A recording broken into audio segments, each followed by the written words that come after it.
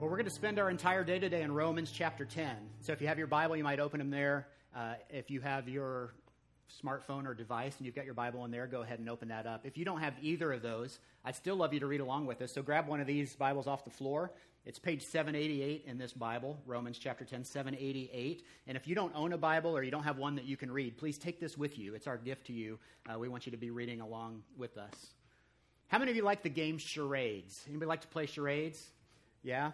Yeah, everybody knows how it works, right? You know, you have a word or a phrase or a movie title or a song or whatever, and you act it out without using words. Now, some people cheat, and they use words, but you're not supposed to use words. That's the idea, right? So you act something out, and it's a great way to get to know people. You get to know people's cultural context when you play charades with them, because you know what movies they know and what movies they don't know, right? What songs they know, and they've never heard of that song, and you can't believe it. And then there's always, I think every time we've played it, when we played it with a big group, there's always one moment where it gets a little bit awkward, because there's one couple that gets angry with one another because she couldn't believe that he didn't guess the movie. Like, I can't believe you didn't know that was Willy Wonka and the Chocolate Factory. This is clearly me opening a golden ticket, right? Or I did the Oompa Loompa dance and I did the whole turnaround thing. I can't believe it. And then it devolves into an argument.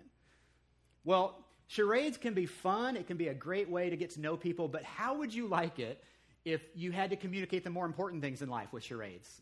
Like if you're at a restaurant and you could only order food using charades. Like a large pizza, right, and a tea. That's what I want. That would be a little awkward. Or if you had to tell the doctor what was wrong using charades. Like liver? No.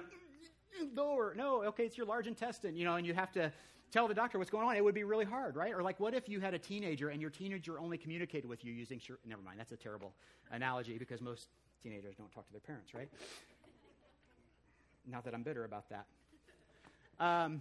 Charades is fun. It's a great way, like I said, to get to know people, but we wouldn't want to communicate the more important things in life. And how much more true is that when we're talking about our faith?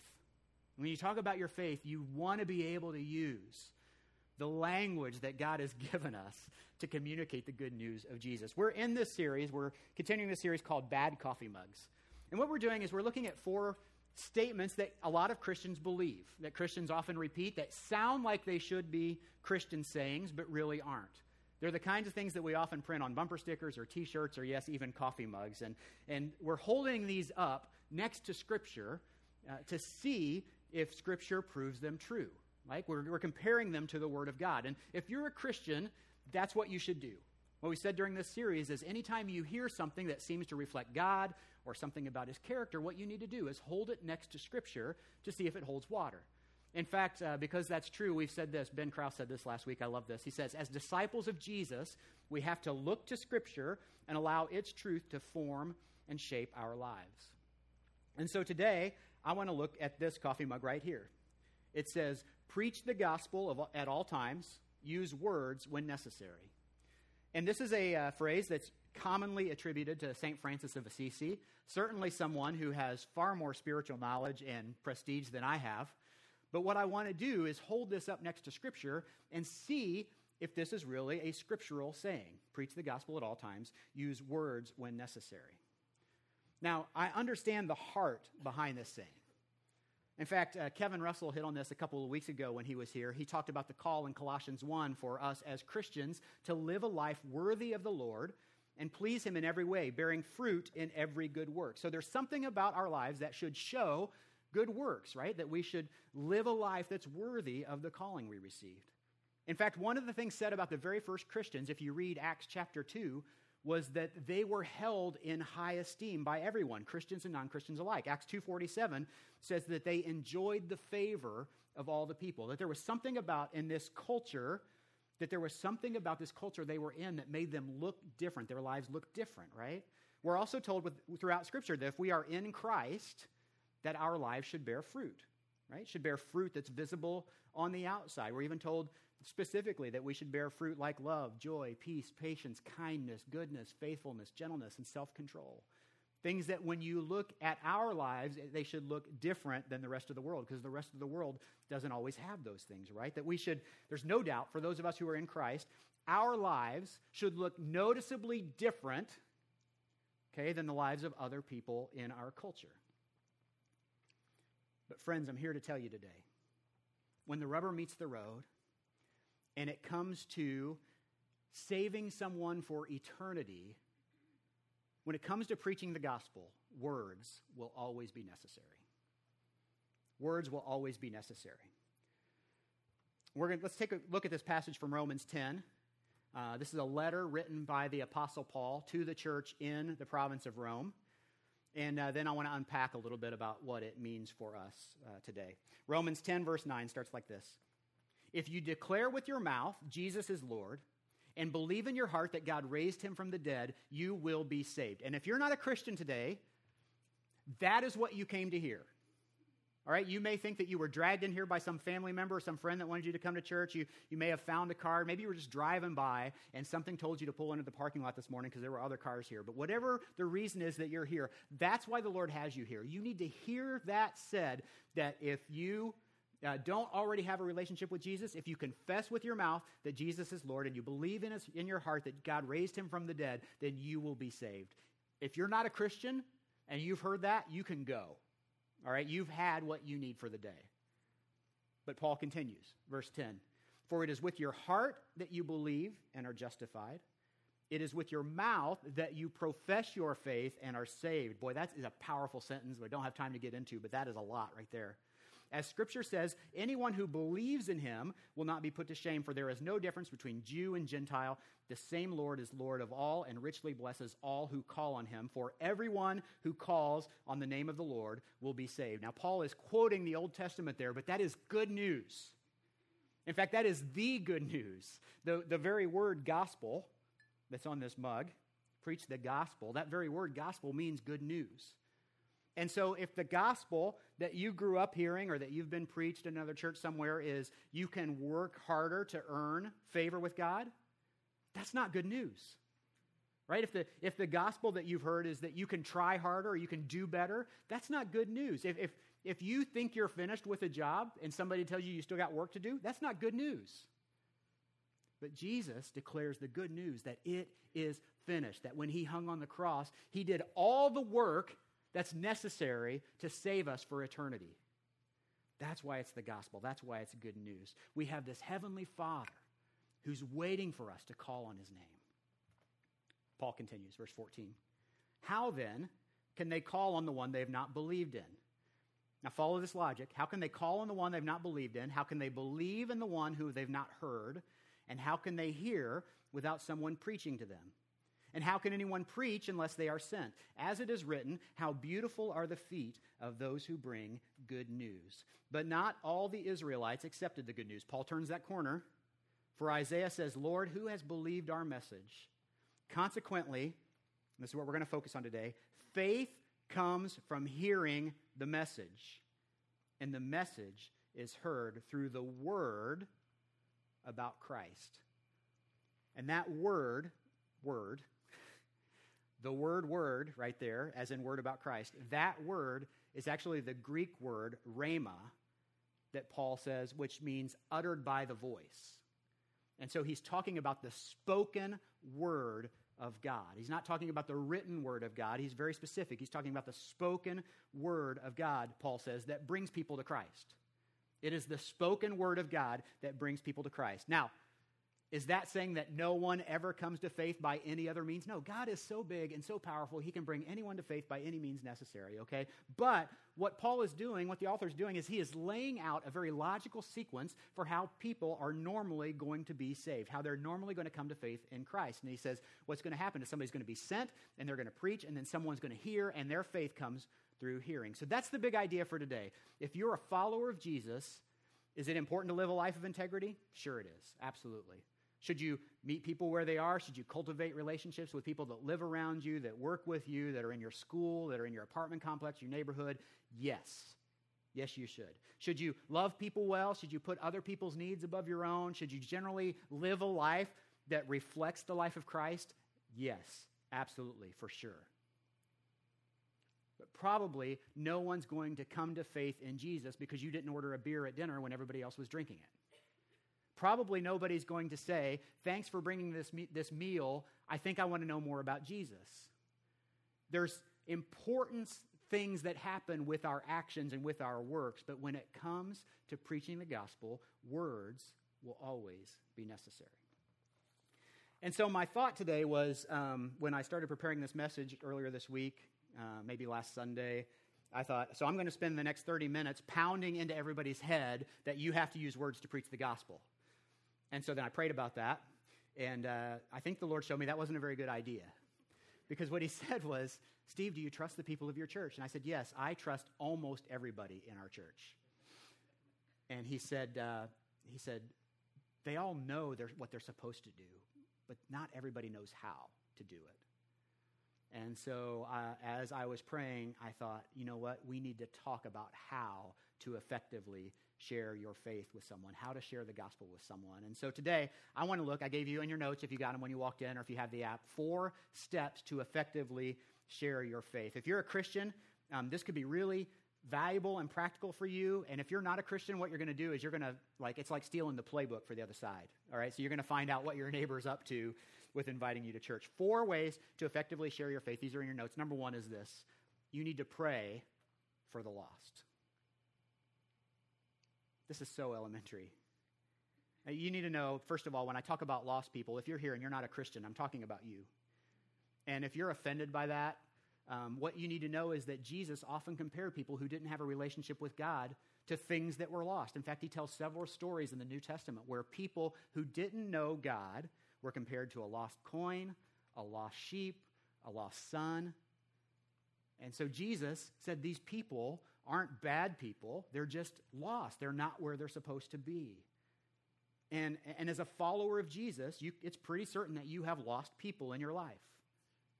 Have you prayed for them? Have you prayed for them by name? Maybe you're even cultivating a relationship with them. You go to lunch with them, you play cards with them, you play golf with them, your kids play with their kids. But have you prayed for them? This is so important. In fact, it's so important that Paul starts this part of his letter with this statement. Look at Romans 10:1. He says, brothers and sisters, my heart's desire and prayer to God is for the Israelites that they may be saved. And so what you need to know about this is Paul is praying. He's writing this letter to the church in the province of Rome. So these are Christians that are in the province of Rome. There are people that are Israelites living around this church. He's praying that they would be saved. He's praying for the church in this culture where following Jesus isn't the norm. The church is surrounded by a culture that is pretty wild, pretty out there, doesn't really accept the teachings of Jesus, and it was almost hostile to the teaching of Jesus. And in fact, what we see in Romans is that it became very easy for the people of the church to just blend in with their surroundings. That it was hard to distinguish the Christians from the non-Christians. Now, how do I know this? Well, because in Romans 12, Paul says, you need to be careful not to be conformed to the ways of the world, but instead let your mind be transformed by the teachings of Jesus. And so he's saying, it's so easy, isn't it so easy? I'm talking about our culture now, to get sucked in to where our life looks just like the culture around us. Because we live in a culture that, in a lot of cases, is hostile to what we believe. If you're a Christian, your culture is hostile to what you believe. It's so similar to the culture in Rome. And so what Paul is saying is, my sincere prayer is for the people that they would be saved. That's where we should start too. Paul starts by praying for the people. We should start by praying for the people. If there are people in our life that need to know the saving power of a relationship with Jesus, we have to pray for them by name on a regular basis. Not just once, but keep their names, keep a list. Keep a journal, keep a prayer card, write a note in your phone or on your tablet or however you do it, but keep a running list of people in your life that need to know Jesus that you are praying for. And on a regular basis, when you are talking to your Heavenly Father, bring them up by name and pray boldly that they would be saved. This has become so important to me that I won't usually even talk to anybody about Jesus unless I've prayed for them specifically by name first. Because what I found is that my efforts in leading people to Christ are futile. Now, maybe I'm a nitwit compared to some of you. Maybe you guys have more experience at it, you're better at it than I am, but I have found that out of my own strength, I can't make anybody follow Jesus. But when I pray for them, I find that their hearts have sometimes been softened. And inside the context of prayer, it's so much easier to lead somebody to Christ. In fact, Bill Bright, who's the founder of Cru, which is the largest missionary sending organization in the world, said this: "The divine order is first talk to God about men, then talk to men about God." He said, prayer is the place where people are won to Christ. Witnessing is just gathering the results of prayer. Wow, isn't that good? Now, what if you're a Christian, what if you don't have any lost people around you? Open your eyes. Open your eyes. They are everywhere. Ask God to show you. There are people all around you that need to know the love of Jesus Christ. And I promise the Lord will show you where you live, where you work, where you go to school, where your kids play, or even in your own family, people that need to know the saving grace of Jesus Christ. So then what? After you pray for them, pray for the lost, it's time to do what's next. What's next? 2 is this: be sensitive to the Holy Spirit. Many of us, when somebody is lost and we're desperate, we know they need our help, or they need God's help, right? But we kind of force ourselves into a situation, don't we? We kind of do it on our schedule. We decide in our hearts, today's the day. I'm going to go talk to them about Jesus. I'm going to make them a meal, or I'm going to bake them a cookie or whatever. Hey, would you like a cookie? Hey, would you like to know the saving power of a relationship with Jesus Christ? And we kind of force ourselves. How awkward a situation can you put yourself in when you just try to do it on your own time and your own schedule, right? Instead of that approach, might I suggest one where you're listening to the Holy Spirit, where you're like trying to be in step with work that He's already doing in somebody, right? Where you come alongside God and be available for when He calls you to share. And if you put yourself in the right situations with the right people enough times, He will call you to share. Look back at Romans 10:15. It says this: "How can anyone preach unless they are sent?" When you are sensitive to the Holy Spirit, when you hang around lost people, you will eventually be sent to talk to them about your faith. And you can't really plan on for when. Because that neighbor that you've been working for 2 years to cultivate with a relationship with might have a tragedy that happens in their life, and all of a sudden they remember that you have something that they don't have and they want to talk about it. And you're busy mowing the lawn or chasing kids or doing whatever it is that you do. But you need to be sensitive in that moment to the Holy Spirit that this is the time that I have permission to talk to them about God. Or that person that you go to lunch with every Friday and your conversation never goes beyond about that deep. And it's so frustrating because you know that you want to talk to them. But one Friday, all of a sudden they open up with something that's going on in their life and you sense now's the time. They're open to talking about it. I need to tell them about Jesus. If you're sensitive to the Holy Spirit, those kind of things would happen. So you can ask them that next question, like, what might God be teaching you about this? Or how might God use this for good? Those kind of questions that just take that conversation the next level deeper. But if you're not sensitive to the Holy Spirit, you'll never know that. You'll just try to plan something and schedule something, and it doesn't always work like that. Man, I got to be honest with you. Sharing your faith is hard. It is hard enough to share your faith, and some of you, probably all of you, many of you in this room, have times that you've tried, and it has not gone well. Some of you have people in your life that you know you're supposed to reach for Christ, and you've talked to them about it, and they're like, nah, to the no, no, no. They don't want to have any part of it. But just because you failed at that doesn't mean you're a failure. In fact, I've got a friend that says failure is an event, never a person. That you are not a failure. You can fail at talking about your faith one time, but I heard this week it takes the average person 12 times to hear the gospel before they come to faith in Christ. 12 times. And we all know somebody that came to faith on the first time, which means there are some of you that are way above average that are dragging the average up to 12. And some of the people that are in our lives are going to need to hear again and again and again and again and again. 12 times on average. But don't give up. But don't try to do it alone either. Look, if you're a Christian, just like Alyssa said earlier, if you're a Christian, God has placed His Holy Spirit inside you to live in you and to guide you. Now, Isaiah 30:21 says it this way: whether you turn to the right or to the left, your ears will hear a voice behind you saying, "This is the way, walk in it." God placed His Spirit in you for a reason. Don't waste it. Don't ignore it. Follow him. In fact, I just saw this week. This amazed me. Jesus' last command to his disciples before he left the earth. A lot of people think his last command was now go and make disciples of all nations. That wasn't his last command. He gave that after he died, before he ascended into heaven. But his last command, I just saw this week in Acts 1, verse 4. Do you know what his last command to his disciples was? Wait. Isn't that great? He says, do not leave Jerusalem, but wait. Wait for the gift my Father promised. Don't go yet. Wait. Jesus seems to be saying, if you try to build God's kingdom without God's strength, you will just be frustrated. But wait here. I promised you the Holy Spirit. And when the time is right, you can go share it. He says in Acts 1:4, wait here for the gift I promised. And then in verse 1:8, he says, and then you will be my witnesses. Wait for the Holy Spirit. Okay, then after that happens, it's time to start talking. So what do we do next? Number 3 is this. Learn to tell your story. Learn to tell your story. I want you to think about something here. The reason that you have authority to speak into the lives of your friends, specifically, you have authority to speak into your friends, is because they're your friends. You writing this down? This is really good stuff. All right? Here's what I'm saying.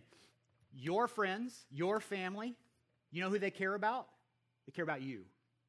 They care about them, and they care about you. And so you have authority. Here's why this is important. Your friends, your coworkers, your family, your fellow students, because they care about you, they care about what happens to you. And they care about what's happened to you. So the best way to reach them in a spiritual conversation is to share what God has done in your life. And so you've got to learn to tell your story. But I want to help you because there are people who do this better than anybody else in the world. And it's the people who sell us physical transformation. Have you ever thought about this? If you think about like a weight loss plan, like a Jenny Craig or a Nutrisystem, or you think about the local gym or personal trainer, or you think about plastic surgeons, what do? They always show you before and after pictures, right? They don't just tell you the process that you're going to go through, because they know if they just started with the process you're going to go through, nobody would do that. Right? If every Jenny Craig commercial was, come join us and you'll eat kale and ice chips for 12 weeks, nobody would do that, right?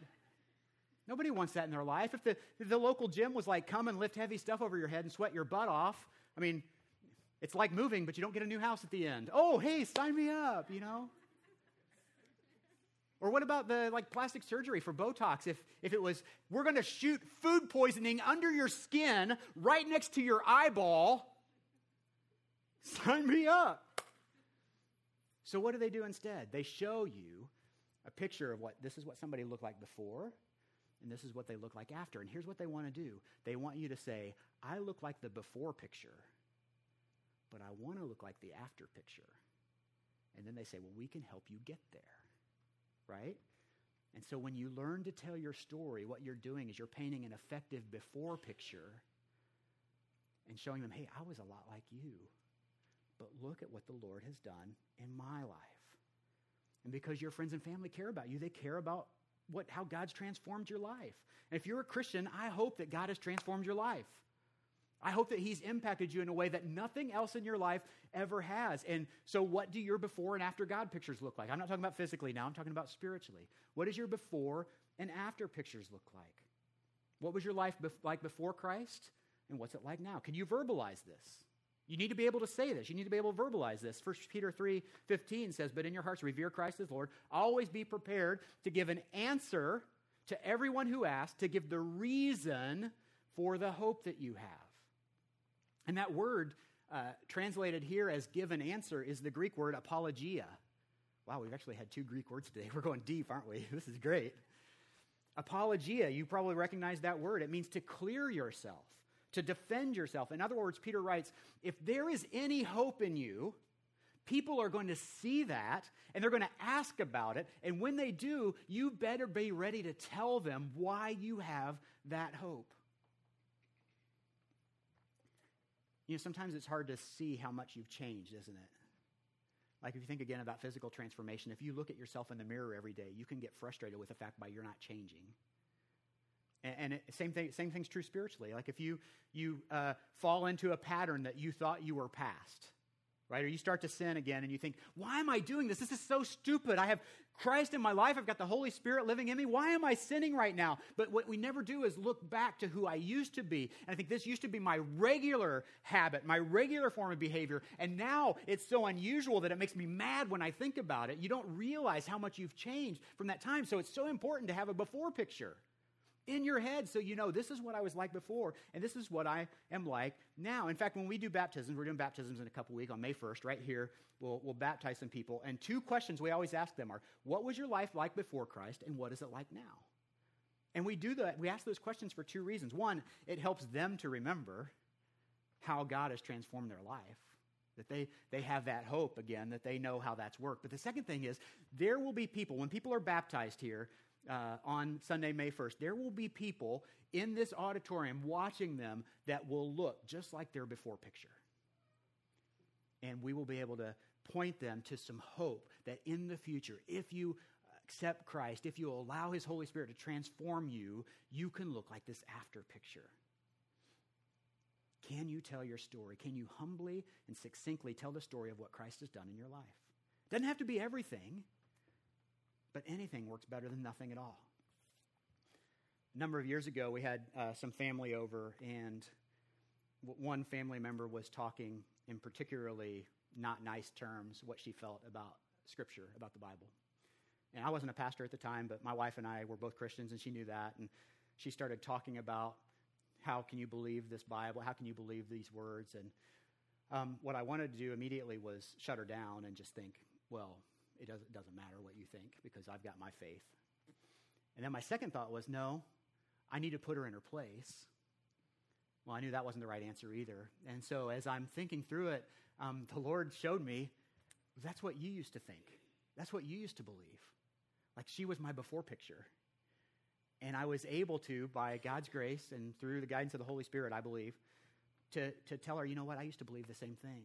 But then I trusted this much of the Bible. In my case, it was with the resurrection. I had a preacher talk about the resurrection and how could it be true that a man could come back to life and all these people witness him coming back to life afterwards. And there's a lot behind that, and I'd love to talk to you about that, about how, they couldn't have faked the resurrection because these guys went on to die for their faith. These guys that would have been the ones that faked it went on to die for their faith, and then they couldn't have stolen the body because Rome had the best guards there, and it's well recorded that when the stone rolled away, it was already empty. And I heard all this stuff, and my head was swimming, and I started doing all this research, and that's how I came to Christ, through a long series of events and teaching and things, but so I trusted like this part of the Bible, and then I started to realize, man, if you trust that, God's faithful with that, and He'll start to grow your trust.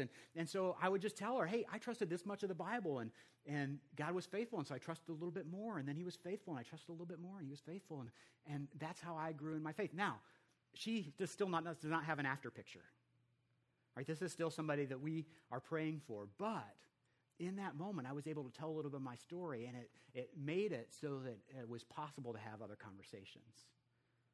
You need to learn to tell your story, because here's what you'll find out. When you've done this enough,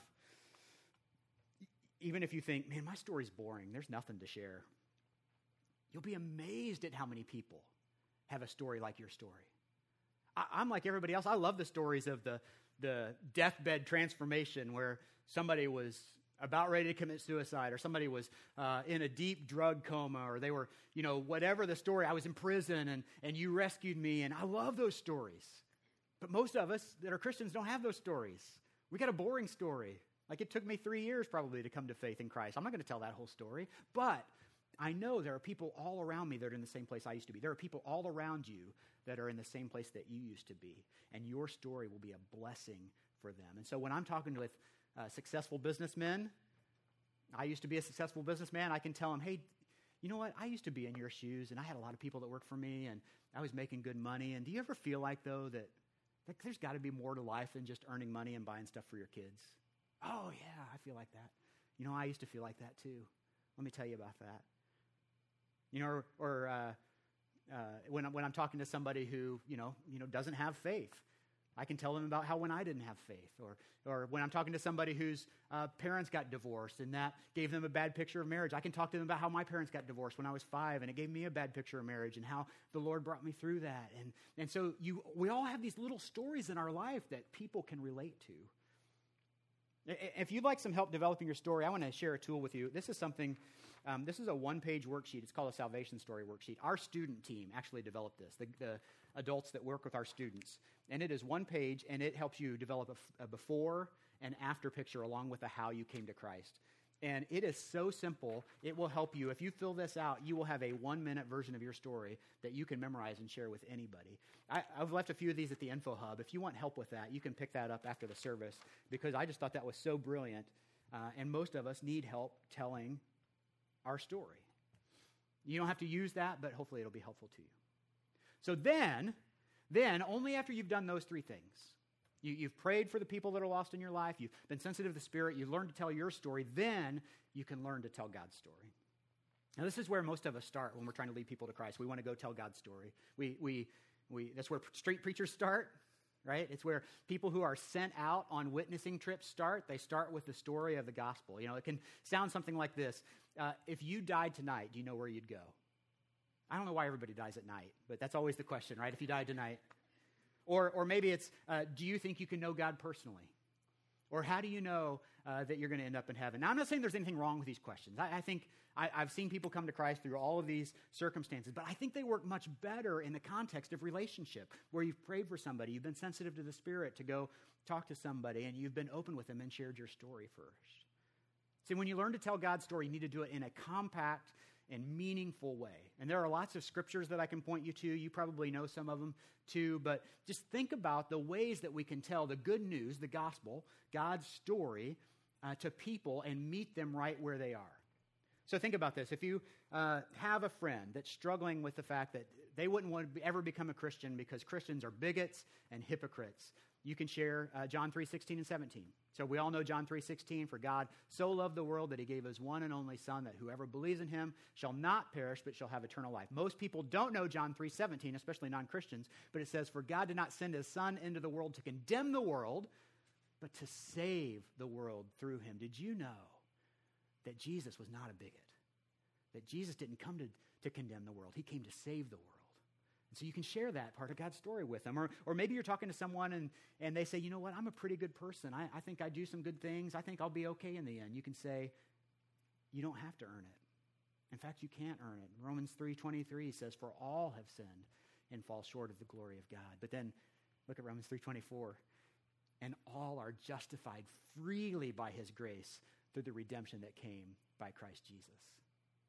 Or if someone says, you know what, I like Jesus. I think he was a good teacher. I just don't believe all this stuff about him being the Son of God. You can teach them John 14:6, where Jesus said, I am the way and the truth and the life, and nobody comes to the Father except through me. So, he didn't really give us the option to believe that he was just a good teacher. But we either believe that he's the way, the truth, and the life, or that he wasn't a very good person because he was leading people the wrong way. However you decide to share the gospel or the good news, I think you can see that words are going to be necessary. And although making disciples is hard, guys, it's hard. Making disciples is hard. And you'll get frustrated. And you'll feel like you're banging your head against the wall, and you'll want to give up. But you can't. You can't give up. If you're a Christian, you need to tell people about Jesus. I just want to give you one reason why. There are 7,415,282,544 people in the world as of this week. And most of them are going to hell. That's what Jesus said. Jesus said in Matthew 7:13, enter through the narrow gate. For wide is the gate and broad is the road that leads to destruction, and many enter through it. But small is the gate, narrow is the road that leads to life, and only a few find it. Guys, a lot of our family and friends and people around us are facing eternal separation from God. But don't let that scare you. Let it motivate you. Guys, we need to be a church that's all about helping people find the narrow gate and the narrow road. Let's empty hell and fill up heaven. Man, if you're looking for something to give your life to, I can't think of anything more important than helping people find their way back to God. I mean, here's the thing. If you are a Christian, you have been given the keys to the kingdom of heaven. And how unloving would you have to be not to try to get as many people in as you can?